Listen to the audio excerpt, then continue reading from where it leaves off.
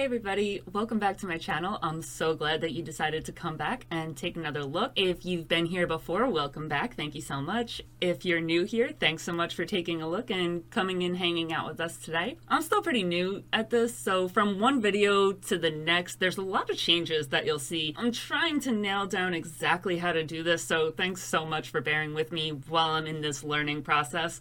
I think I definitely finally got some of the audio-visual stuff down, some of the backgrounds. Everything is starting to feel a little more permanent, but I can't describe how much it means to me that people have liked my videos and supported me so much so early on. I had a friend draw my logo for me, and it was amazing. I really enjoyed growing, and I'm still going to continue to grow this channel, but I'm just trying to get everything as, nailed down as I possibly can. One thing I'm trying to do permanently is make it Mobster Mondays or Mafia Mondays. I'm not really sure which. You guys weigh in, let me know what you think works best. But I'm going to try to get a video out every single Monday from now on. So Mafia Monday, Mobster Monday, I'll be here on Mondays. The mobster I'm covering this week is especially cool because unlike any other Mafia members that I've covered, I have a full account of what happened from this guy's point of view.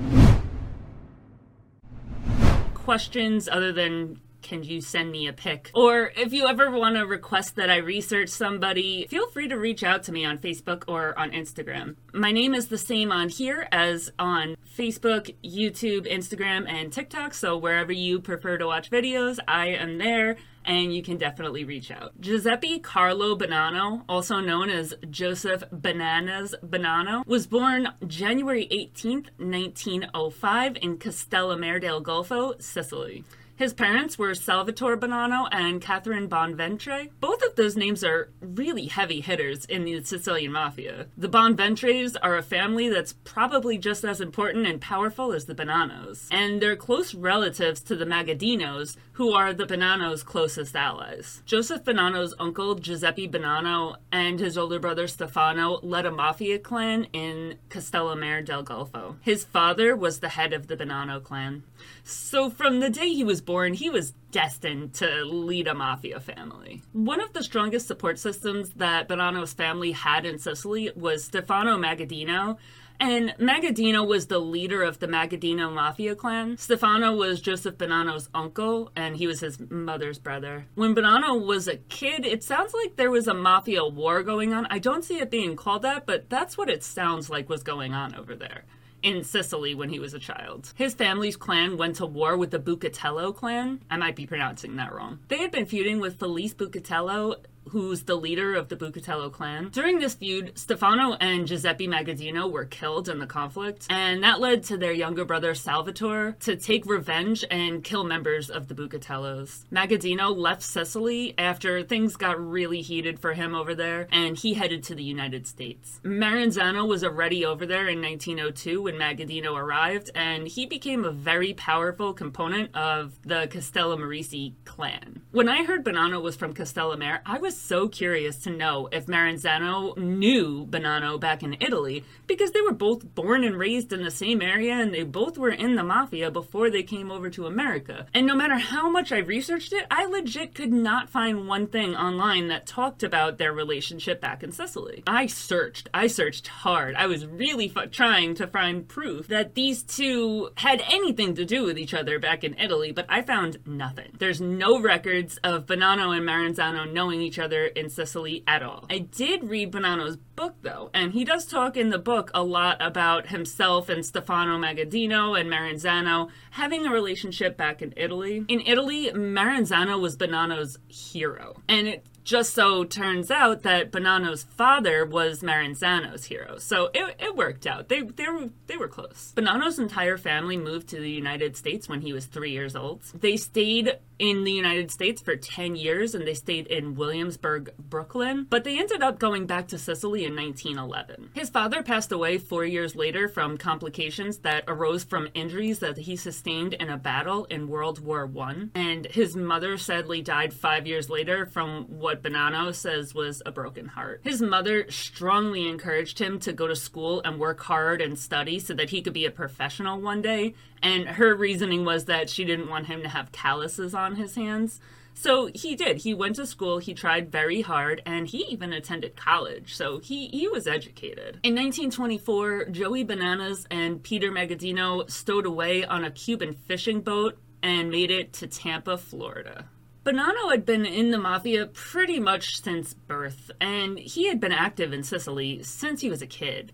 Even though he was being educated, he grew up in the Mafia life, and it sounds like he was getting involved in Mafia affairs at a very young age. But he only fled Italy once Benito Mussolini took control and initiated a crackdown on the Mafia. Up until Mussolini came into the picture, southern Italy was still controlled by the Mafia clans. They were the government in the area. Mussolini wrote to his prefect, "Your Excellency has carte blanche. The authority of the state must absolutely, I repeat, absolutely, be reestablished in Sicily. If the laws still in force hinder you, this will be no problem, as we will draw up new laws." Mussolini had taken over as dictator, and he had no qualms about doing what he wanted, when he wanted, how he wanted. If he wanted to do something and it was against the law, he changed the laws. He sent the prefect to take control of southern Italy, which was mostly Sicily, and to take control from the Mafia families. The prefect, Cesare Mori, came in and just annihilated the towns that were under Mafia control. He kidnapped, beat, and tortured women and children and used them as hostages to force the Mafia to give themselves up and give control of the area. This dude was no joke. He came to be known as the Iron Prefect. Although Mori did have a lot of success cleaning up the area, he brought the number of murders per year down from 200 to 23. He definitely didn't defeat the Mafia, and the propaganda told the Italian people that the Mafia was 100% defeated, and that definitely wasn't the case. The Mafia has always been and will always be a thing in Italy, has never been defeated, but he made enough of a dent that they were able to say that, and nobody really had a way to say that they were liars. Anyway, the point is, the Mafia got hit really hard by this dude. Things were not feeling great for the families that were running the show before Mori came around. Bonanno got kicked out of school when Mussolini forced all of the students in Italy to wear black shirts and recite fascist anthems in the morning, every single morning before school. He refused to wear a black shirt, so he was suspended for 3 months. That was his account of it, and let me just say up front, the book that Bonanno wrote was really interesting, but he kind of washes his life in this, film of I didn't ever do anything wrong. So everything that I say that he says, take with a grain of salt. It's probably not true. So he said he refused to wear a black shirt, so he got kicked out of school, so he left Italy. More than likely, there was a lot more to that story. More than likely, he was, doing crimes and ran away to save his mother or something crazy. But I don't think it was over a black shirt, the way that he says. But, fuck do I know. He and his cousin, Peter Magaddino, who was also attending the school to be close to him, they mocked these black shirts and they refused to wear them, so they got permanently kicked out of school. And because of this, he left his entire family behind in Italy and he traveled to Havana, Cuba with Peter. There was a mix-up about Peter's passport. Bonanno says that it was, Peter's passport, but I've heard since then that Bonanno traveled with no visa. But if you listen to what he says it's because Peter didn't have the visa, so I really don't know what that is. But he traveled to Cuba with Peter, and in Cuba, they stowed away on a Cuban fishing boat that was bound for Tampa, Florida, because Peter didn't have a legal passport, or because Bonanno didn't have a legal passport. Somebody didn't have a passport, so they stowed away on this fishing ship. So now he gets to America, and he does the same thing that every Mafia member of his time is doing, and he starts bootlegging. He ran a distillery in a basement with two of his friends, Gaspar Di Gregorio and Giovanni Romano. Romano was killed in that basement from an accidental explosion. I don't know the process of making alcohol or what went into making alcohol when it was illegal, but I had no idea that it included combustible liquids that would lead to somebody's death. So that's wild. These people were taking some serious risks to get alcohol on the shelves when America banned it. I had always heard about meth labs exploding and people dying that way. I had never heard of it with alcohol. So it's crazy to hear about, but yeah, Giovanni Romano, he passed away after the explosion in the distillery. But while Bonanno was in this distillery, he can work. He has a really insane work ethic, and he's willing to do whatever he has to do to make money. He also has a very strong loyalty to the old ways of Sicily, which is something that's super rare to see in these younger guys nowadays. You gotta think, Luciano, Anastasia, they're bucking these traditions as hard as they can. They don't want anything to do with the old ways of Sicily or Sicilians. They'll tell anybody that'll listen that they don't agree with the way that the mafia is set up. They don't agree with the values and the traditions that are in place. They want to change things. They want to revolutionize. And Bonanno did believe that moving forward, the mafia had to become more accepting. But he still grew up in Sicily, and he still had a deep-rooted appreciation for his roots, and he had a very big appreciation for traditions of his family before America. And that's because he grew all the way up there. Luciano came over to America when he was a kid, where, Bonanno came over when he was older. He was somewhere between 18 and 21, 22 years old. You'll find also that Anastasia also held on to these values, and the same thing with him. He grew up in Sicily. He didn't leave until he was older, so he had those same core values that he stuck to. While Bonanno was running this distillery, Salvatore Maranzano started to like him and appreciate the ideas that he had, and he realized that they were actually very similar to his own, even though Maranzano was a lot older than he was. He liked that he didn't have to dumb down his language for Bonanno, because most of the guys in the mafia at that time, they were illiterate. They weren't educated. They were very, very beneath the standards of the dialect that Maranzano wanted to discuss things with. If you remember from my Maranzano video, he loved to talk to people about the Roman Empire,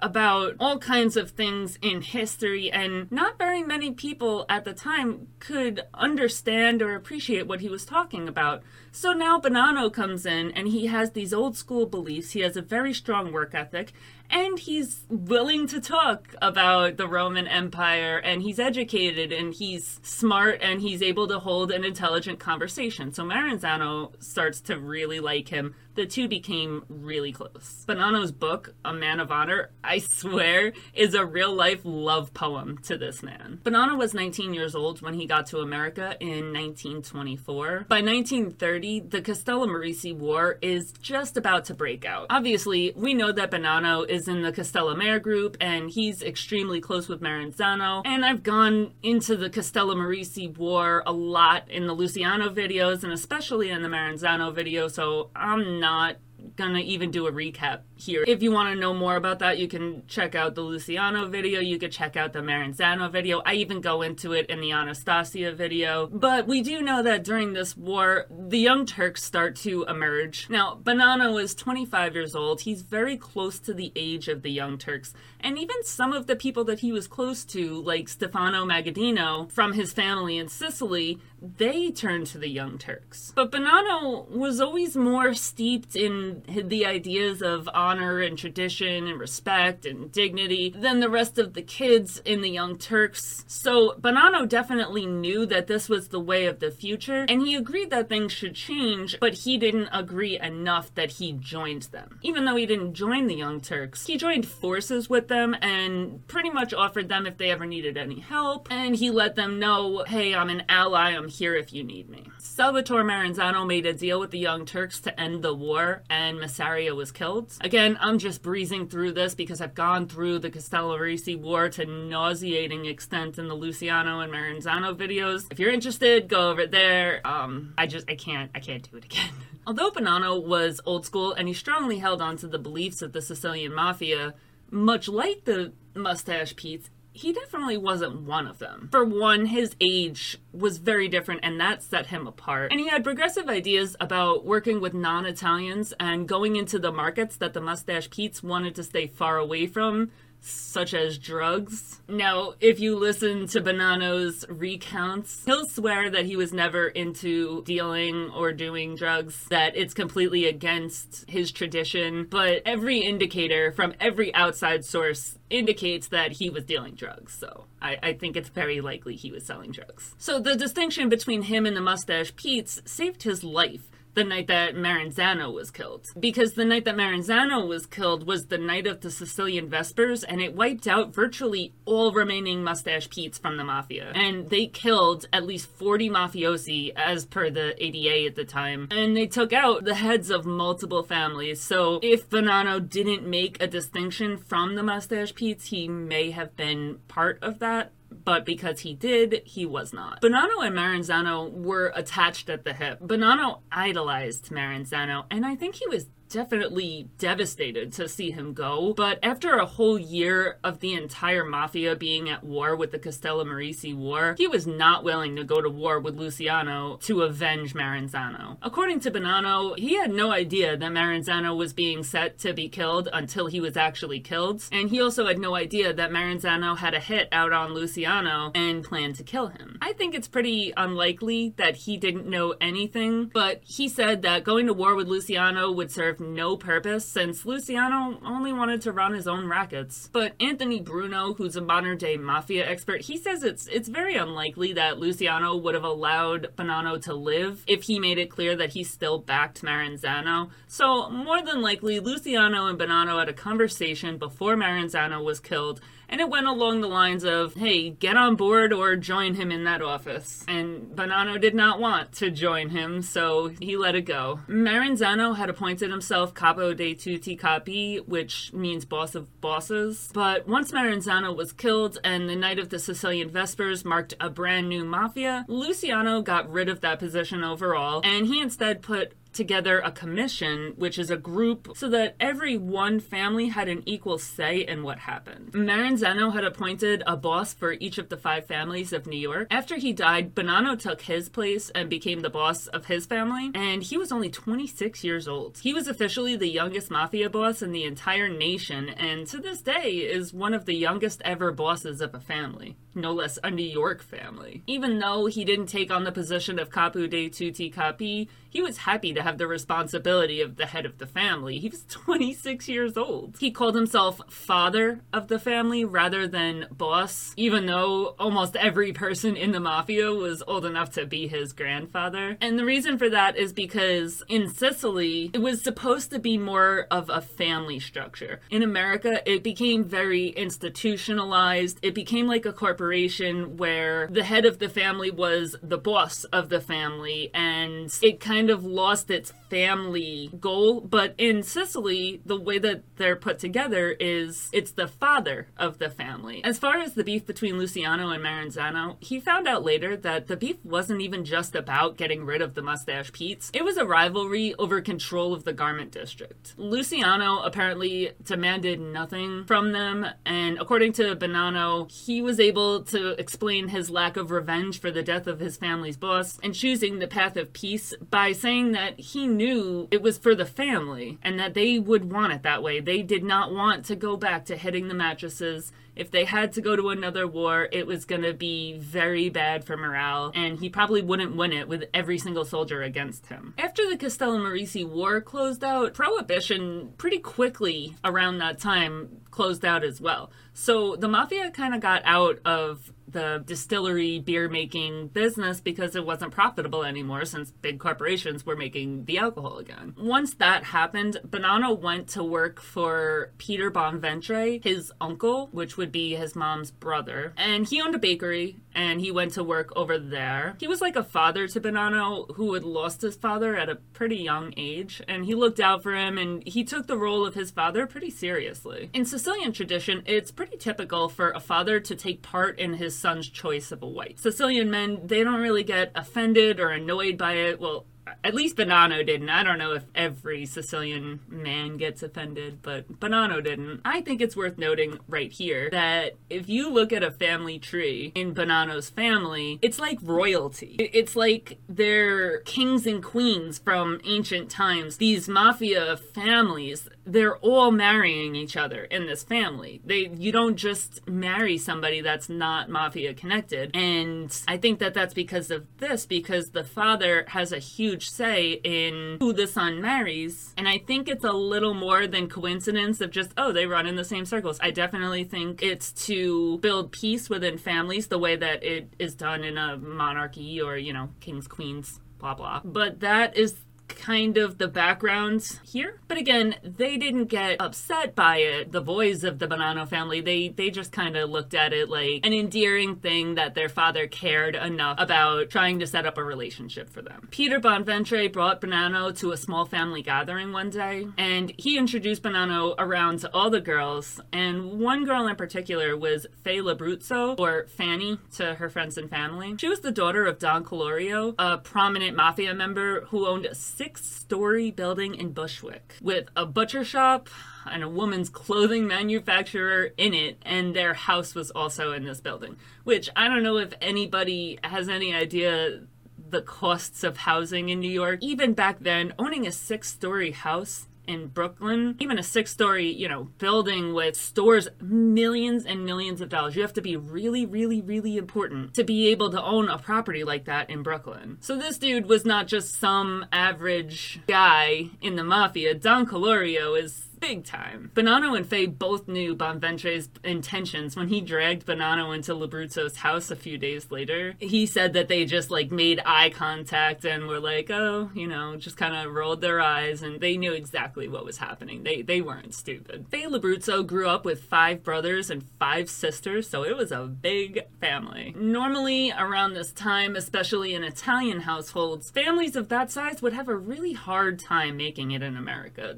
Things were not easy back then, especially because there was a very big fear of Italians at the time. There was the Black Hand scheme, so a lot of Americans were very scared of Italians, Sicilians, so it was really difficult for them to make it. So a family of that size having that much prominence and success in America is a great thing to see. It's also not that surprising, because Don Colorio, he had been active since the days of Sicily, and he left that to come to America. He wasn't gonna fall into the poorhouse when he came. She grew up in luxury, but that didn't make her spoiled or snobby at all. She had a job which was checking the clothing from the factory before it was shipped to make sure that the seams looked good and that everything was well put together. She would flick the clothing on the wooden mannequin to let the seamstresses know that the piece that she was looking at was good to go. She was also an amazing seamstress herself. She made alterations with dazzling speed, and she had a very accommodating and generous disposition.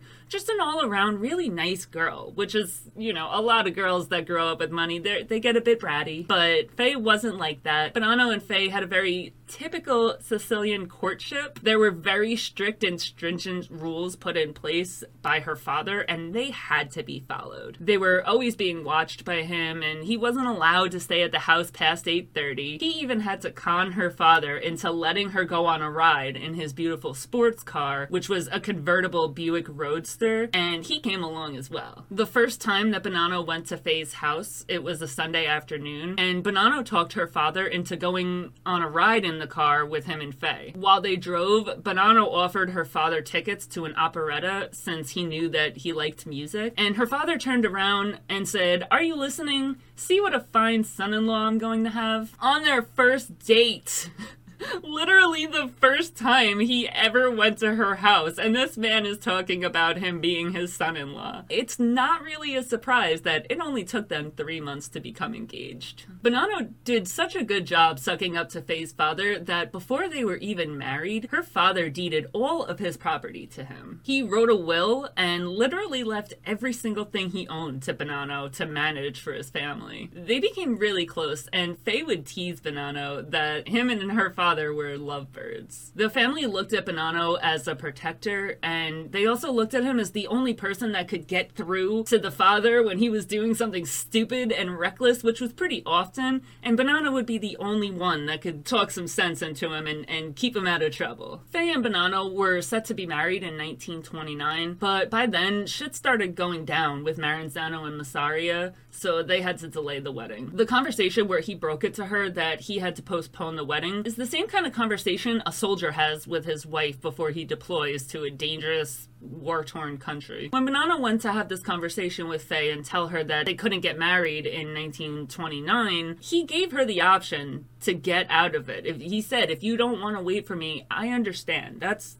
okay. And she said, are you stupid? Like, you're mine. I will wait. It just sucks that we can't get married right now. That day that they had that conversation was the last time that Bonanno saw Faye for 9 months. 2 months after Maranzano was killed in 1931, Bonanno married Faye. Maranzano was supposed to be his best man. I swear, his book, he has, I think there's books 1 through 10. I don't know. I'm on book 7. But the first, 3-4 books of this book, I swear it's a straight up love poem to Maranzano. This man farted sunshine and spit pixie dust in Bonanno's eyes. It really is sad when you think about it, because Maranzano was Bonanno's star, moon, sky, everything. And either way, even if he didn't go to war for him, it was only to preserve his life. And it's really sad. It's sad to see somebody that just looked up to him and idolized him so much get married without him by his side. It was hard on Bonanno. Faye and Joseph Bonanno had 3 children: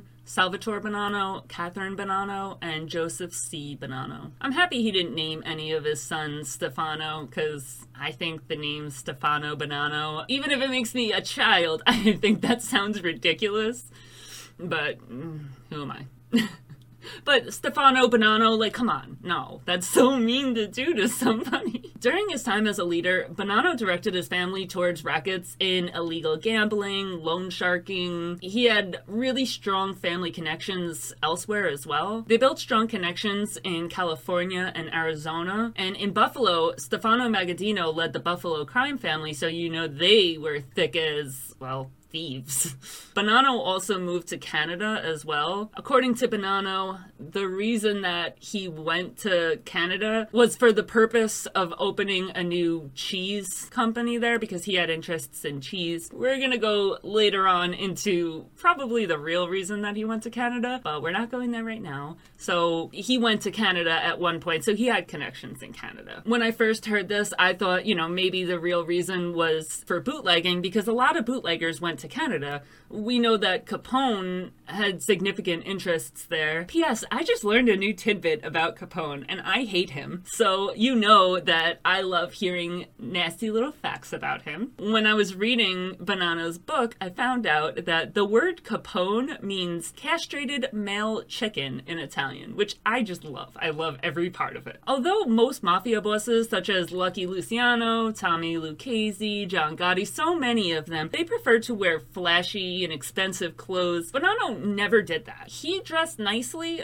but he'd never go out in a $3,000 suit. That just wasn't him. A lot of them also preferred to host lavish parties in nightclubs in Manhattan and Miami, and that was another thing that Bonanno absolutely did not do. When he hosted parties, he had small get-togethers in rural retreats, and there he helped prepare pasta and steaks for his guests and associates, so it was more of a family feel rather than the luxury and lavish lifestyle that the other bosses preferred. The only exception to the aversion for wearing expensive and flashy clothes was Bonanno's pinky rings. He preferred ruby, sapphire, jade, or onyx pinky rings, and that was about it as far as expensive items of clothing go, but his pinky rings were pretty big. It was something he was known for. So since I brought Capone up, one thing that I really like about Bonanno, because I hate Capone, is that Bonanno and Capone hated each other. He was asked later on during an interview what he thought of Capone, and he said that he liked him, but that's not true. Capone was at war with Aioli, and Aioli was a member of the Castellammarese faction, so Maranzano and Capone did not see eye to eye. They didn't like each other. And that means that Bonanno hated his ass too, because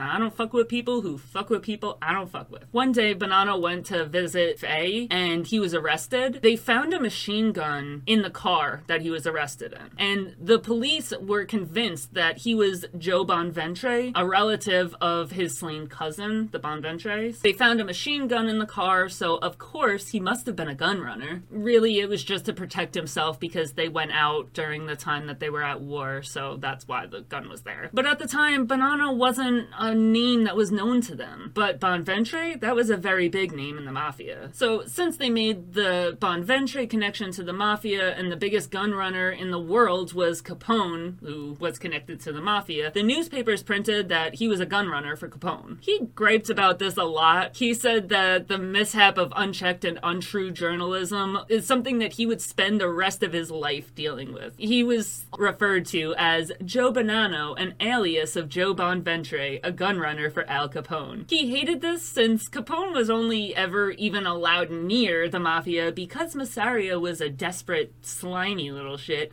and he needed men, so he hit up Capone. He double hated this because Massaria and Capone, by extension, was on the other side of the war, so by associating him with Capone in the newspapers, they're associating him with the enemy. Bonanno said in his book that he's sure that long after he's dead, reporters will refer to him as a gun runner for Al Capone, and it's just, there's absolutely no truth to it. In 1938, Bonanno left the country because his entrance into America on the Cuban boat was illegal. He re-entered the country legally and applied for citizenship, and it was granted in 1945, pretty much because he was a millionaire. He also wasn't very known in the country to be involved in the Mafia, so because he was rich, he got citizenship. Frank Costello called a meeting of the bosses of the families for a court hearing against Tommy Lucchese. Costello accused Lucchese of plotting against Anastasia's life. During the trial, Lucchese refused to say one word. He was just giving a smug little smile. He wouldn't speak to anybody. Multiple people tried having personal one-on-one meetings with him, but he refused to speak with anybody. And it was going to get him killed. He was about to get killed. Finally, Bonanno talked to Lucchese alone, and he finally started to talk. Bonanno found out that Lucchese was defending himself as Genovese had said something to make Lucchese feel like Anastasia was coming after Genovese, and if he did, Lucchese would be next. Now, we know Genovese, and we know what a rat he is. So, take that with a grain of salt. It probably didn't happen. Genovese just sucked. Bonanno was able to talk Lucchese into self-preservation, because up until that point, he was ready to die. He wasn't saying anything in his own defense, and they were about to rule that he get killed for trying to kill a boss. He talked Lucchese into throwing his life into Anastasia's hands, saying that he was wrong and Anastasia had the right to decide whether he lived or died. Anastasia said that he wouldn't kill someone who knew that they were wrong and promised to change their behavior. So it worked, but Bonanno told him to do it, he did it, and he lived. And he would have died that day if it wasn't for Bonanno. Bonanno was actually known for being a peacemaker. A lot of the treaties that happened, a lot of the deaths that were prevented, that came from Bonanno. On August 18th, 1956, one of Bonanno's sons, Salvatore, married a mafia princess, Rosalie Perfacci, daughter-in-law to Joe Perfacci, the boss of the Perfacci family, which later they would come to be known as the Colombo family. They claim it wasn't a setup, but it was a huge event because it signaled a really strong alliance between the Bonanno and the Perfacci families, and obviously we know marriage is a good way to make that connection permanent. Bonanno threw his son the wedding of a lifetime. The bosses of each of the families attended, and the boss of every family outside New York came as well. There was representatives from almost, if not all, of the 50 states in America, and probably some from Italy as well. The wedding had 3,000 guests and a 7-foot-tall wedding cake. There was no expenses spared at this wedding, and he just went all out. And it was a night that he remembered forever. It's worth noting here that later on, Rosalie Perfacci wrote a book talking about her relationship with Salvatore, and it did not paint him in a good light. She says that she had a really hard life with him and that he was very bad to her. And that's sad, so I don't know if the wedding was worth it, but she was getting married either way. Might as well have a nice Nice wedding. After Bonanno had moderated the commission court between Lucchese and Anastasia came before the commission again and asked permission to kill Lucchese and Gambino because he got word that they were coming after him again. The commission said no, and Bonanno established what he called the Pax Bonanno, because by telling Anastasia that he wasn't allowed to kill them, they had to guarantee Anastasia's safety, and they had to guarantee that he wouldn't be killed by Lucchese or Genovese because they said no. Everybody involved agreed to a ceasefire. On top of the illegal rackets that he encouraged, he also had several legitimate businesses as well. He owned 3 coat manufacturing companies, he had multiple laundries, he had funeral homes, and he had trucking companies. He owned a funeral home in Brooklyn, and everybody that needed a body to go away would bring it to this funeral home, and he would build special double-decker coffins, and they would fit more than one body at once, so when it was buried, you know, a legitimate burial took place, they would put in the body that needed to go away, and nobody was ever the wiser. He owned a dairy farm in upstate New York, and he also had cheese companies in Wisconsin and Canada, and he also was involved in real estate investments in New York and Arizona. In 1957, Bonanno traveled to Palermo for the Grand Hotel Air des Palms Mafia meeting. I'm so sorry. I know I chopped that the hell up. I'm sorry about that. A month later, he was called back for the Appalachian Conference, which Vito Genovese called and then ratted out, and everybody got arrested. Bonanno claims that he skipped this meeting, but conveniently, a capo, Gaspar Di Gregorio, the one that he worked in the distillery with, he was there, and he was caught and arrested, and it just so happened that Gaspar Di Gregorio had a newly renewed driver's license belonging to Bonanno on him at the time. So even though he said he was not Bonanno, Bonanno was charged, and his business was pretty seriously affected by the arrest because it was the first time that a lot of these guys had ever been brought to the attention of the American public, and they didn't like it. Since then, a lot of movies have been made that glamorizes the mafia, but back then, the American public was pretty against the mafia, and him being involved in the mafia, it had a bad effect on his companies. While Bonanno was away in Palermo, Albert Anastasia was killed in America. Bonanno claims that he had no knowledge of Anastasia's upcoming death, and he was really upset about it because it meant that the Pax Bonanno was over. He claims that he doubted anybody would have had the gall to kill Anastasia if he hadn't been out of the country. Although he thought it was people within Anastasia's own family that killed him, he believed that Genovese and Lucchese knew about it and they didn't do anything to stop it. Which we know it was Gambino and Genovese that had Anastasia killed. I've heard a few other theories and that it was other people, but at the end of the day, the general consensus is that it was Genovese and Gambino who had him killed. But Bonanno says that Genovese and Lucchese knew about it and didn't help but didn't stop the killing. To be fair, it is possible, it is probable that Bonanno didn't know about plans to kill Anastasia because they were probably the only two bosses that actually grew up in Italy. They both leaned towards the conservative side, and that's why Bonanno fought so hard to keep Anastasia in place. So I don't think he would have agreed to Anastasia being killed. But as I said, his book is very washed out and makes it seem like he never did anything wrong. So I don't believe him when he says it, but it doesn't really make sense that he would get on board with it either. In the Anastasia video, I did talk about the truce that Bonanno brokered between Anastasia and Genovese after Genovese had Frank Costello shot. He prevented Anastasia from killing Genovese right then and there, which he easily could have done, and then Anastasia was killed, probably for the decision of not killing Genovese right then and there, which is sad. He talked about how Anastasia had no idea that his life was in danger. It's not like they were at war. He didn't have a bodyguard with him. He just went to the barber and got a haircut and a shave. He had no idea that somebody was after him, and it's not like he died fast. So it's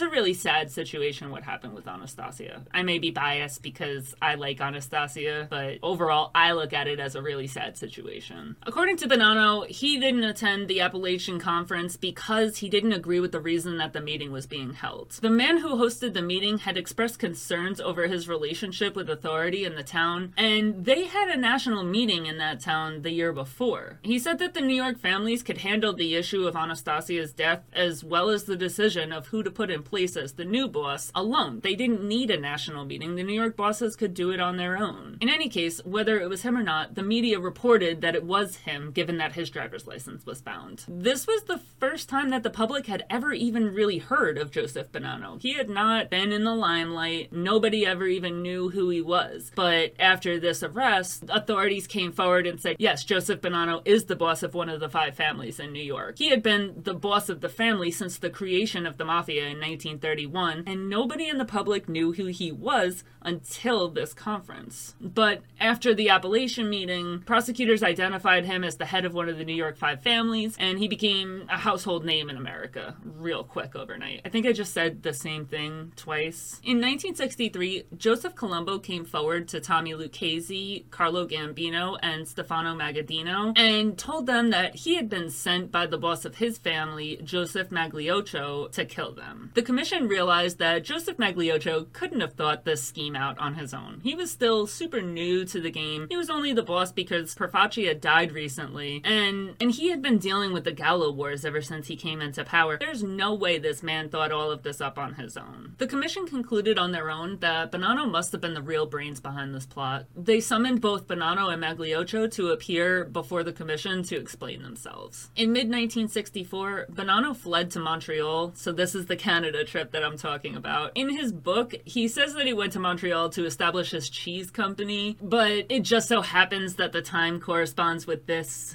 event. And he left Magliocco to deal with the commission on his own. Magliocco was really sick, and he knew he was in deep shit. Like, things were bad. It was not looking good for him. He went before the commission, and he confessed his part in the scheme. With his confession, it became very clear that Bonanno was the real brains behind the operation, and the plan was to make Magliocco his right-hand man after he took over the commission. Magliocco was vexed because he had been denied a seat on the commission earlier, and that's why he got on board with this plan to kill the other bosses. While Bonanno was in Montreal, he lied on his immigration paperwork, and he said that he had never been convicted of a criminal offense. He was arrested and held at the Bordeaux prison for almost 90 days before he was forced to leave Canada. The commission put Joseph Colombo in place as the boss of the family after he refused to kill Tommy Lucchese and Gambino, and they forced Joseph Magliocco to retire as the boss of the family. In October 1964, Bonanno came back to Manhattan. When he came back to Manhattan, he was scheduled to testify before a grand jury. He was having dinner with his lawyer, and he was apparently kidnapped. He and his lawyer attest to this, so I think he set up a fake kidnapping. But according to Bonanno, he was kidnapped by Stefano Magaddino's men and brought to a ranch in upstate New York, where he was held for weeks. He says that him and Stefano talked stuff out, and Magaddino released him. It's worth noting that most people believe that he staged this kidnapping once he heard that the commission figured out the plot to kill the other bosses, which that's more than likely what happened, let's be real. Plus, he had this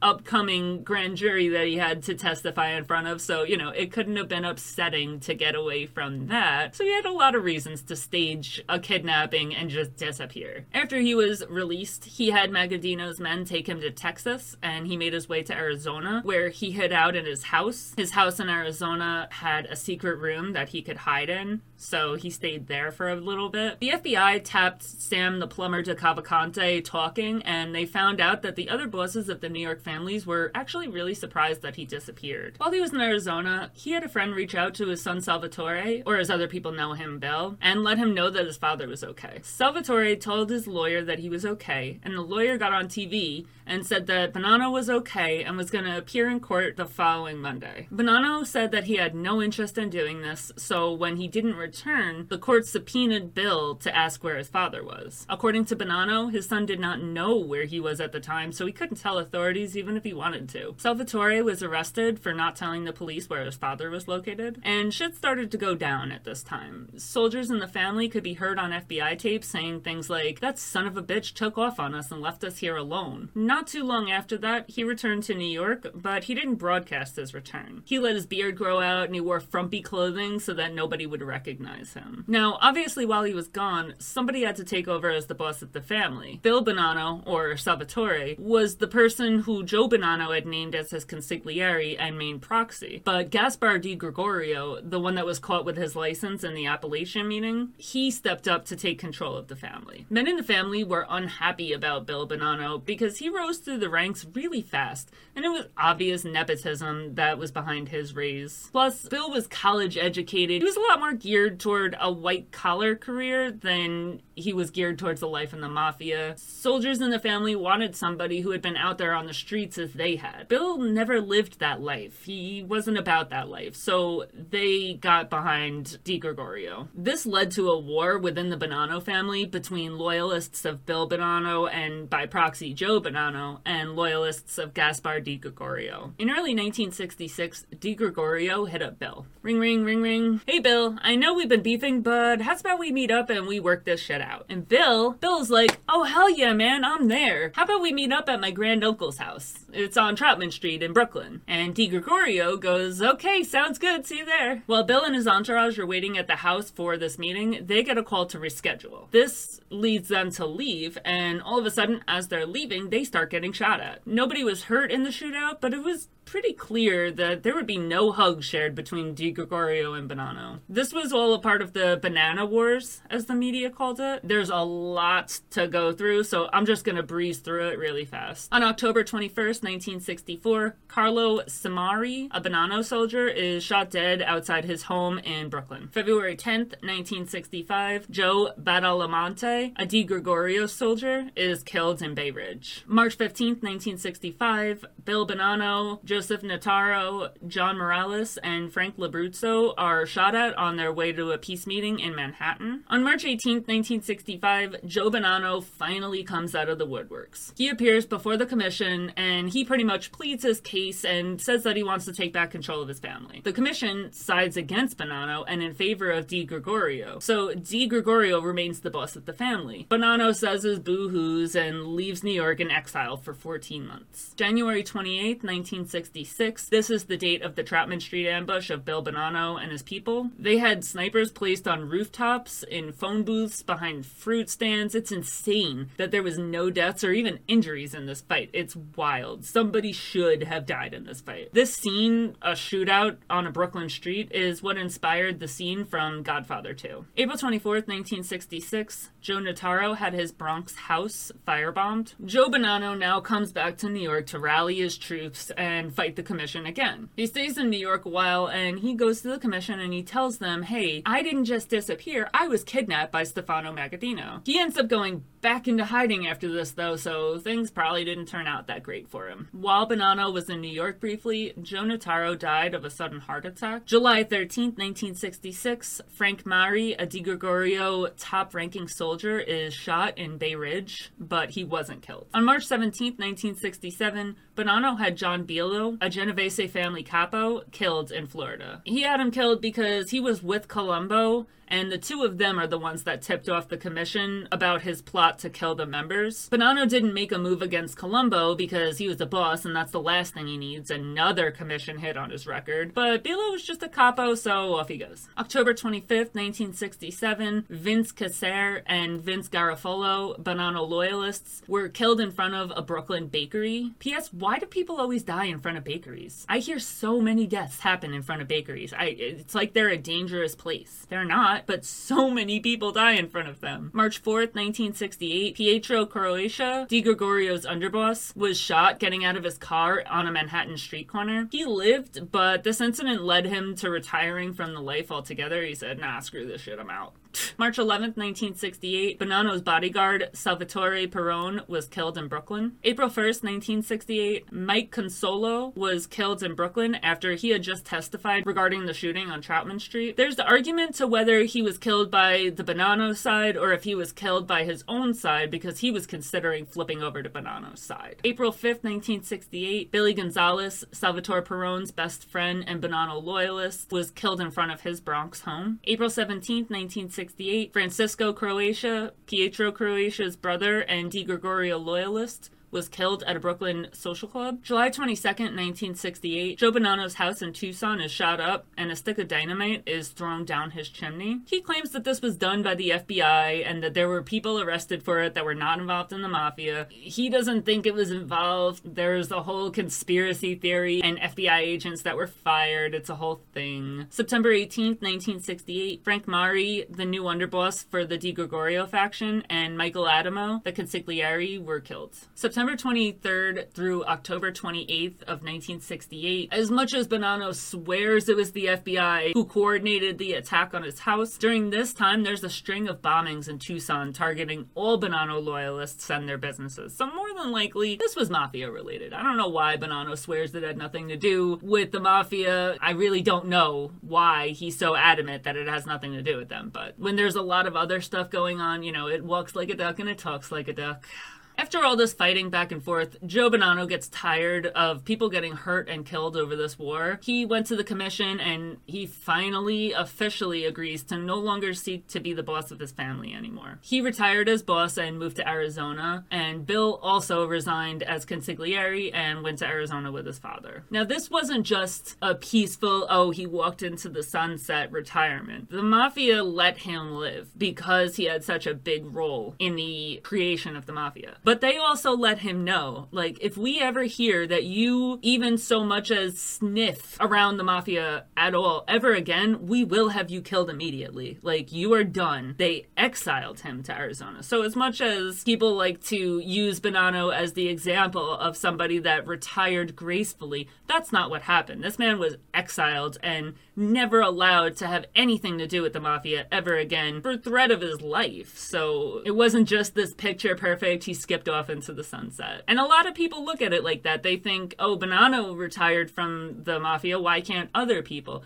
Bonanno was exiled from the mafia. He says he retired, he was exiled. The commission got tired of all this fighting as well, and they removed Di Gregorio as the leader because he couldn't quell the fighting in his own family. If there's this war going on for 7 years in your own family, clearly you can't lead. They put Paul Shaka in place as the boss. Tommy Zumo was killed on February 6th, 1969. This was the last death of the Banana Wars. He was killed in the lobby of his girlfriend's Queens apartment. Joseph Massino, who later became the boss of the Bonanno family from 1991 to 2004, was the shooter. Massino is now in the witness protection program after becoming the first ever boss of the 5 families to turn rat. Di Gregorio died of lung cancer in 1970, and Sciacca was put in jail in 1971. So things were really unsteady for the Bonanno family after they had had such a long reign with no issues in their family whatsoever. So there's a charge that Bonanno's sons, Bill and Joe Jr., got involved with Lou Peters,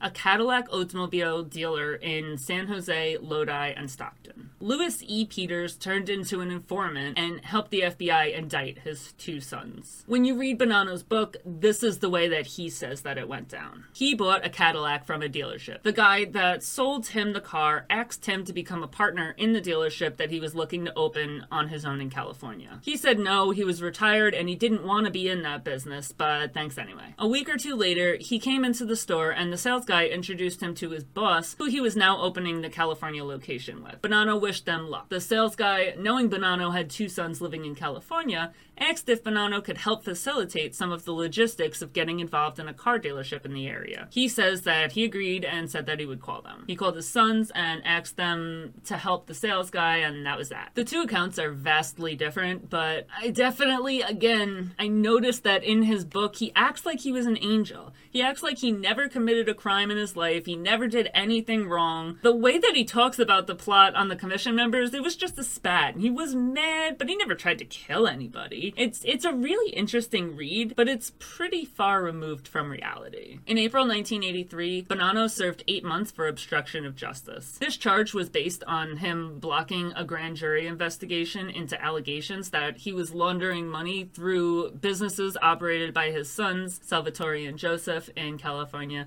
So this is that whole car dealership business. In 1985, he was sentenced to 14 months for contempt of court after refusing to testify in a federal racketeering racketeering case. I still find it wild that people actually go to jail for refusing to testify. I always thought that the Fifth Amendment protected people from going to jail, so I have absolutely no clue how so many mafia members have gone to prison over refusing to testify. It's crazy. It's written into the Constitution. But I think that there's something that they can do. They can, file a motion saying that you can't claim the Fifth. I don't know. But it's wild, because a lot of people do serious time over it. This 14-month sentence was after he refused to testify in a federal racketeering case in Manhattan against the leaders of the five families in New York. I think that this is the commission trials, where Paul Castellano was being tried. And I'm pretty sure this all came from John Gotti's friends, because he was a loudmouth. Something along those lines. It was at the time they were going after the bosses of the five families. Rudolph Giuliani, who went on to become mayor of New York, wanted to question him about statements that he made in his book regarding the origins of the mafia and the existence of the commission. He was transferred from a federal prison to a medical center prison due to his ailing health. By that time, he had already had 3 heart attacks.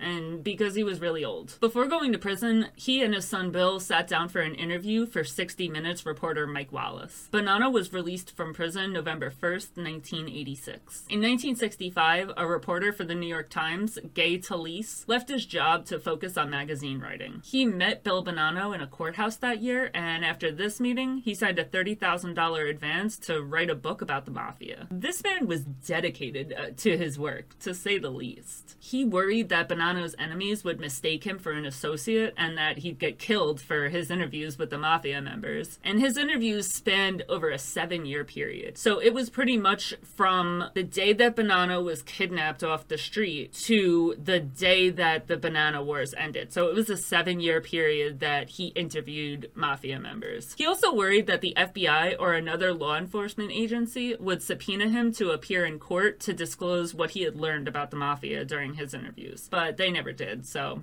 it was something he didn't need to be scared of. He traveled to Castellammare del Golfo to explore and research the Bonanno's origins. The book is called Honor Thy Father, and it's all based around Bill Bonanno. Vito Genovese, Lucky Luciano, and Joseph Perfacci were featured in the book, but the story is about Bill Bonanno and his life within the mafia. The book is finished off with his theory that the Italian mafia is not very different from different gangs that came with previous waves of immigration, like the Irish gangs, or Black and Latino gangs that Talese saw as following those gangs. He said that the rise of these gangs, and those before it and after its rise, are rooted in a minority group's oppression. The New York Times criticized this book, saying that it conveys the impression that being a mobster is much the same as being a sportsman, film star, or any other kind of public personality. This book quickly became a bestseller, but Joe Bonanno was furious about it. He didn't talk to his son for over a year, which is wild because he was old school Sicilian. In that tradition, family comes before everything else. He was super close with his family, so to not speak to one of his sons for a year, that's a huge move. He eventually got over his anger and reasoned that the book portrayed him in a bad light because the writer had to use newspaper articles and court proceedings to piece together his character, and most of those documents were untrue, so the depiction of him in the book is off. In 1980, Faye died at the age of 75 years old. Bonanno was heartbroken because Faye was his entire world. So sad. After Honor Thy Father came out, Bonanno decided that he wanted to write his own book. In 1983, his autobiography, A Man of Honor, the autobiography of Joseph Bonanno, came out. He defended his decision to write the book by saying that Omerta represented a lifestyle and tradition greater than or beyond just the code of silence it is generally understood to be. And since he wrote this in a book and didn't become a government informant, he did not violate his code of honor. Joseph Bonanno passed away on May 11th, 2002 of heart failure. He was 97 years old. He's currently buried at Holy Hope Cemetery and Mausoleum in Tucson, right next to Faye. Joseph Bonanno is a household name that everybody in America knows. Whether they're interested in the mafia or not, he was the boss of the Bonanno family for 35 years. It's literally what the American public knows this family as, is his name. There's no way that you'll ever meet anybody who doesn't know who Joe Bonanno is. He's portrayed in movies such as the 1991 film Mobsters, a 1999 Lifetime movie called Bonanno, A Godfather Story, and The Irishman. It's thought that the Godfather movies were written about him, and he's also spoken about a few times in TV shows. On The Sopranos, which is what led me here, he's used as an example of somebody who was allowed to retire from the mafia when Eugene Pontecorvo wants to retire to Florida because he inherited a shit ton of money from his aunt. The mention that I spoke about in the beginning of the episode was when Tony mentioned that Joe Bonanno's went to war against Carlo Gambino for 7 years. He was also portrayed in the final episode of Boardwalk Empire and in the 2019 series Godfather of Harlem. Say what you will about the man, but Joseph Bonanno led the family for longer than any other boss I've ever heard of. He escaped fascism to come to America and become the youngest ever boss of a family at 26 years old, after losing one of his best friends. He went through 35 years of being the boss of a family and never once was indicted while being active in the mafia. He led his family in peace, and they were the only family that hadn't had an internal war or controversy up until the Banana Wars. He's definitely legendary and super interesting, and I definitely recommend you go read his book if you want to read more. It's interesting to hear his background, his life, his family. I wouldn't take much stock in what he says as far as his crimes go, but he's an interesting person. That's all I have for today's episode on Joe Bonanno. Thanks so much for watching. I really hope you enjoyed it. Please go ahead and like, follow, subscribe, do all the things, and I will see you next time. Bye!